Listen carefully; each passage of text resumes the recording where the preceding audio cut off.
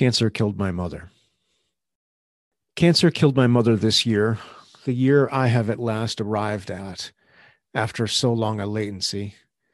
I've wondered about this year, 50. It's a weighty word in your mouth. It has to be spit out like a lemon seed. It lays on the ground afterward, before slinking away. I've resented this year since her skin took on the yellow of a bad sepia filter on some influencer's feed. But cancer is not coming for me this year. Perhaps a heart attack or a car accident is in store, but it won't be cancer.